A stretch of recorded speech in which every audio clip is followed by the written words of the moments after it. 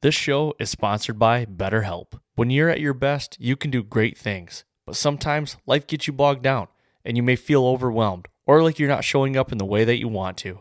Working with a therapist can help you get closer to the best version of you, because when you feel empowered, you're more prepared to take on everything life throws at you. I've personally never tried therapy, but I've heard from friends it's helpful for learning positive coping skills and how to set boundaries. It empowers you to be the best version of yourself.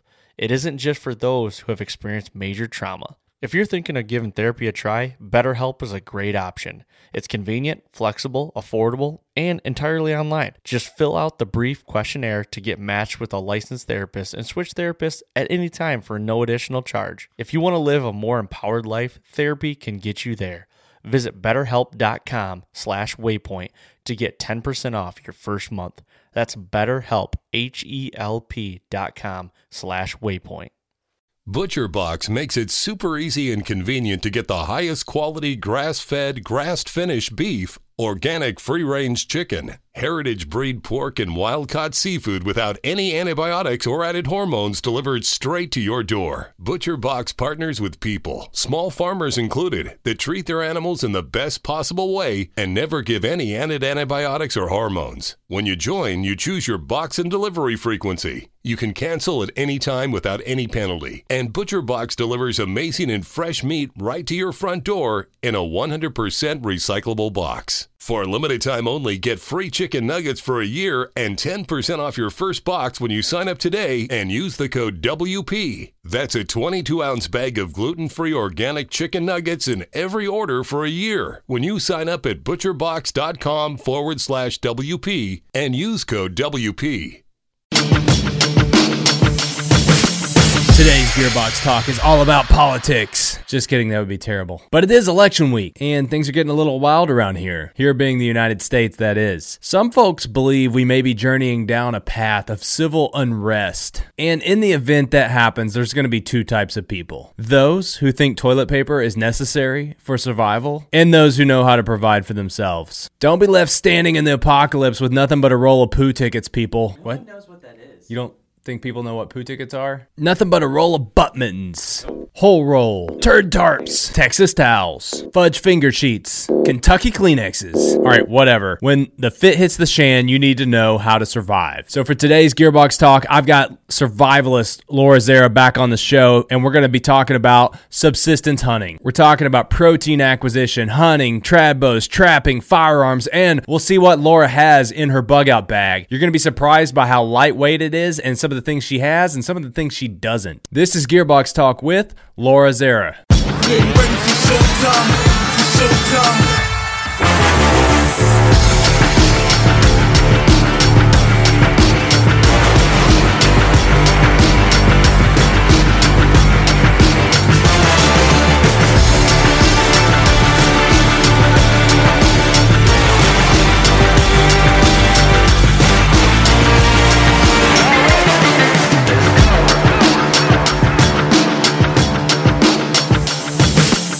Laura Zerra, welcome to Gearbox Talk. Today we're going to be talking about subsistence hunting. All right, this year's been kind of crazy, and you know when there's been times when people have kind of been in peak survival mode, and you're the person to talk to for advice on this. So in that scenario, you know, when everything hits the fans, there's no rules, the government's gone, and everybody's just freaking out trying to survive. What is your approach to protein acquisition? Are you a hunter, trapping, or both? Walk us through your philosophy. I'm doing any and all of it. I mean, at that point in time, it's getting as much meat as you can, because you can always store it, you can always save it, and you have to be opportunistic. You know, anyone who goes out hunting knows you can't always plan. I mean, you can know the animal, but you can never predict exactly what's going to happen. And there's good days and bad days. So seizing every opportunity. The benefit of trapping, obviously, is it's almost like having these little minions that go off and do your bidding for hunting. You know, they're working for you when you're not working. So trapping is amazing. Going out and getting a big game animal through hunting too, I mean, that's huge. You can have a ton of meat to store, and then that gets you through a period of time. So both, I think, is the answer to that. You know, and again, Laura and I are not advocating hunting out of season. We're talking about a hypothetical scenario here. But in that event of, you're kind of stocking up on some meat, How would you save that meat? Because that's always the challenge, right? There's a really wonderful scene in what's that movie in Alaska where the kid goes Into the Wild. Yeah, like he deals. Heartbreaking. Yeah, he deals with this with the moose where he shot that moose and he couldn't save the meat. This question just kind of popped into my head. What's your approach to preserving the meat? If you did shoot a moose or an elk or something, I doubt you would have enough salt to cure out this entire thing on you. So what's your approach to that? Yeah, I mean, first thing is getting it out of the sun, getting it gutted as quickly as possible, skinned as quickly as possible so it can cool down, getting it out of the sun, then cutting it into super, super thin strips, like as thin as you can go.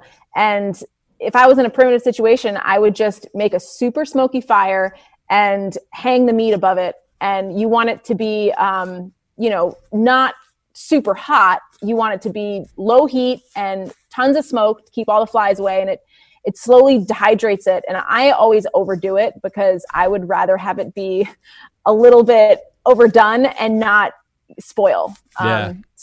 Just cooking it super low and slow. Very interesting. I've been reading the life of Daniel Boone, and a lot of talking about him in the backcountry. They actually did procure their own salt, which has been an interesting thing to read about. We won't go there today, but it's kind of cool to go back and read about some of these frontiersmen and how they survived and a lot of these same type of scenarios we're talking through. We do have more modern tools today, and I know you have a survival bag that you carry with you almost at all times, probably. What are you packing around? With some of these modern affordable. Look how small that is. That's my $2 bag with nothing in it. It's not this big bulky backpack, and it's very different than what I'll probably have guests on in the future even that'll have something that's totally different than this. It's such a unique approach. Walk us through what's in your survival bag. I like being mobile, and if you have some massive bag, you're not mobile. So a lot of it's multi-purpose, but first thing is a lighter, which I wrap with tape. I use this athletic fabric tape or duct tape or something, mostly because I end up wrapping up all the blisters on my feet, but it's just useful, and it doesn't really add any weight. And I have fire paste with me because even though I know how to make a fire with 2 sticks with nothing, let's be honest, in the middle of a pouring rainstorm, it's just super easy to use. And it, again, weighs like nothing. And then the second most important item I have is super glue. So I've been wounded out there, and sure, we can do stitches, but that's not what you want to be doing when your hands are shaking. You have a wound, I don't know, if you get injured, you start shaking and doing your own stitches. Super glue works just as well. And I have a huge scar on my face, split my lip open, literally used super glue to stick it together, and it worked awesome. So I always go with that because you never know. Closing up a wound, it keeps out, if you can wash it out really good, I like to imagine it creates some sort of barrier too, from stuff getting in there. And then I have a sewing kit with needles, and right now I have some artificial sinew in it, but I have floss as well. And that's multi-purpose as well, because if my gear breaks down, I can stitch that up. If I have, a bag or something, clothes, whatever, you can use the dental floss for snares. You can think of a million uses. If I did want to stitch up a wound, then I have needles and thread for that. It's just all purpose. Anything you're going to need some kind of cordage for, it works great. So I always carry that. See what else I have. We're almost to the bottom of it. I carry a piece of pea cord because you never know when you're going to need it. You can break this down or use the floss as fishing line. So that's great. If I need a bow drill because for some reason my lighter gets lost, then I can do that. I carry an emergency blanket because hypothermia is one of the things I deal with on a regular basis. The danger of hypothermia. It's just being out there in unexpected weather conditions, and carrying around a sleeping bag or a tarp is just not practical for me. So if I have this, I know that even if I can't get a fire going, I can keep my body heat in, and that's really important. And then I carry a compass because I have been in whiteout blizzards where even though 99% of the time I use the landscape for navigation or markers on the landscape for navigation, being in a whiteout blizzard, you really have no idea. So being able to have that and just generally knowing directions is important. And then I have a little packet. I have Strike Force right now, but it's caffeine. So I have caffeine and ibuprofen, Advil, something like that. Because if I get in a really bad situation and I get hurt, I'm going to want to take at least some Advil to make it less painful. And I want some caffeine to give me the energy to, hopefully that little extra oomph to get out. And then I have a single scalpel blade. That I carry with me because it's so much easier to use for any small game animals or butchering I have to do than my bushcraft knife, which I also take with me. And a headlamp, because even though I like to spend lots of time walking in the dark so that I can do that, if you're in a bad situation, it can go a long way. And again, I mean, it all condenses down, except for the knife, into like this tiny bag that weighs almost nothing. It's awesome. So you're carrying like a Havalon blade or something like that without the knife? You just carry the blade? Just the blade. I love it. I butchered a moose just with that little blade without even a handle. Yeah. Wow. I'm impressed. They're great. Yeah. And, I think this costs like 89 cents or something. I would have cut myself 75 times trying to do that without the handle. I know this because usually with a Havalon, I cut myself at least twice butchering anything. I just get in the groove and moving fast, and it always happens. Yeah. So I'm sure I would not fare as well without a handle. I know. Maybe the handle's messing you up. I don't know. You know what? Maybe that's it. I'm going to try that this season. I'm going to throw my handle away. No, I was just telling someone on another podcast that he was talking about how he always brings backup of Havalons, and because you never know. And I was like, yeah, I brought my backup of Havalons, the whole freaking pouch that comes with them, and then I lost it in the field, and then I had to use like a dull knife that just trying to get by. So even when you think you're prepared, sometimes you're not. So totally, sometimes you're preparing against yourself. Like I just was preparing against my forgetfulness. I know you shoot, like a lot of your promotional imagery is you with a trad bow, like that plays in really well to the survivalist story. I know you also, you shoot a modern hunting rifle, but I'm also just kind of curious of like your trad bow. What is your preferred setup for hunting, and like what gear are you using? Because everybody always geeks out on the archery. Like this is where people love to see what others are using. So it's not strung up right now because I never leave it strung, but this is my trad bow. I built it, probably 15 years ago now, but it's Osage orange with a curly maple handle, and I love it because it's like it weighs nothing. The downsides are my range is not anything near what it would be for a compound.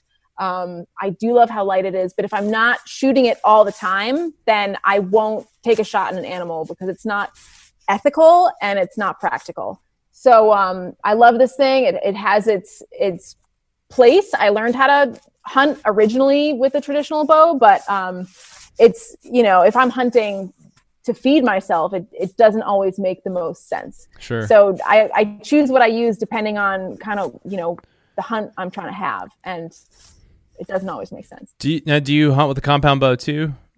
I do. What's your compound bow set up? So I have look at that, almost as if planned. I know. I always have them within an arm's reach. It's a Hoyt. It's part of the Vixen series. I was originally like, oh my God, it has like a pink string, but this thing shoots awesome. Yeah. And it was kind of hard for me because I'd always shot traditional and I thought it would be an easier transition to go from compound, but man, they are two different beasts. That being said, I don't have to shoot every single day and I can still be deadly accurate. Mm-hmm. And just because of, what it can do, I can take further shots and it's a lot more practical in that sense. But, it's different from. Which Spot Hog sight do you have on there? God, I don't know. Which one is it? It's a single pin. I can hog see fodder? that. Okay.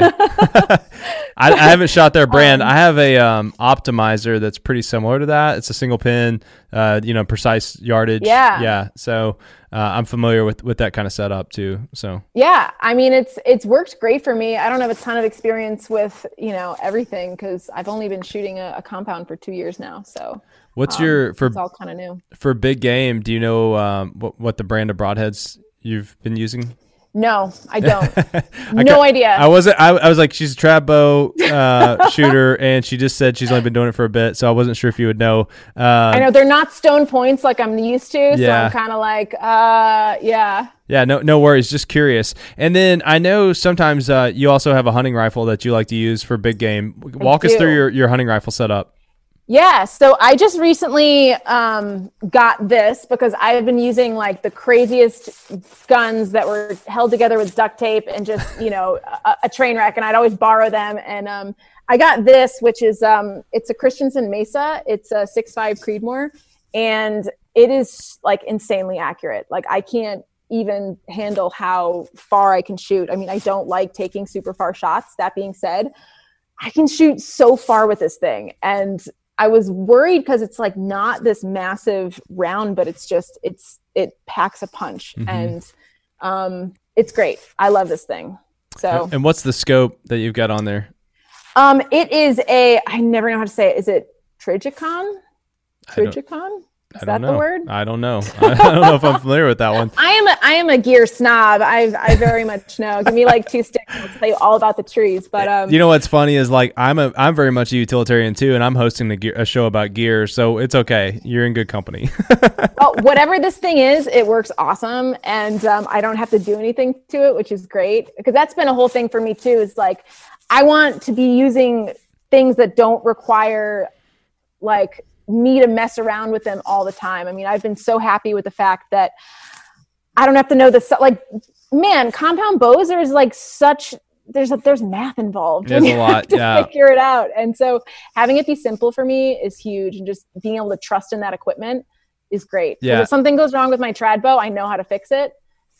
But technology, it's hard for me. Yeah, sometimes I listen to guys, like I told you I'd had James Nash on to talk just about broadheads, and they know so much that I listen to it and I'm like, I'm never going to be good at this. Like I have a lot to learn, but also I'm really, I'm not sure I'm ever going to know as much as some people do. And I'm so glad that they know that, because I will find them and they will help me. Yeah, if I can just soak up that top 10% of like what's truly necessary, and then I'll just take their recommendations on everything else, at surface level. Yeah, well, and it's been great to like get to have one gun and learn how to use it and how to clean it and how, so that I can go further down that road, because I'm never going to have 100 guns that I know everything about. So I'm like, if I just have one that I really love, then I can just know things about that gun. Yeah. Awesome. Well, this was a really fun look at your approach, when it hits the fan, everything you need to have. And I like it kind of played out through everything. You're mentioning in that situation, you want one rifle. You want one rifle that can do it all. Your bow setup is you want something that works. You don't want to be thinking about all this stuff in that kind of scenario. Wow. So keep it simple. Yeah, keep it simple. I like that as your overall motto. Thanks so much for coming on Gearbox Talk. This was a really fun show. I've enjoyed all of our shows we've gotten to do with you. We'll have to have you back on to tackle some other topics. For sure. Thank you so much. All right. Thank you.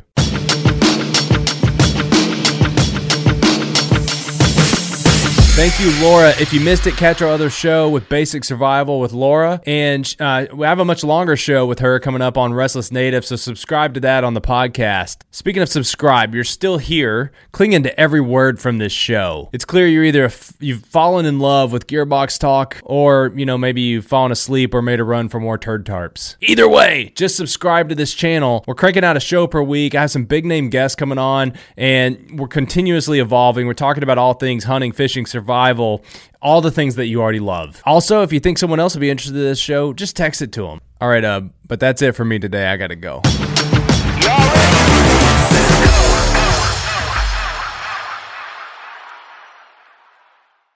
Are you looking for a memorable getaway for your family that's packed with adventure? Look no further than Lake Erie. Powderhook, in partnership with the Great Lakes Fishery Commission, has all the resources you need to plan your adventure to the walleye capital of the world. The best part is, you don't have to be an experienced angler or own a boat to have a fantastic time on the water. While walleye are the main attraction, Lake Erie also offers excellent fishing for yellow perch, trout, steelhead, salmon, and bass. The options options are endless, and there's so much to explore on Lake Erie. Knowledgeable and friendly fishing guides are eager to serve you. Whether you want to hire a charter, secure a seat on a headboat, fish from the shore, ice fish, or do a DIY trip on your own boat, all these options are at your disposal with a bit of planning and preparation. Find everything you need at powderhook.com. That's powderhook.com. We know what's biting and can help you enjoy a wonderful fishing experience on Lake Erie.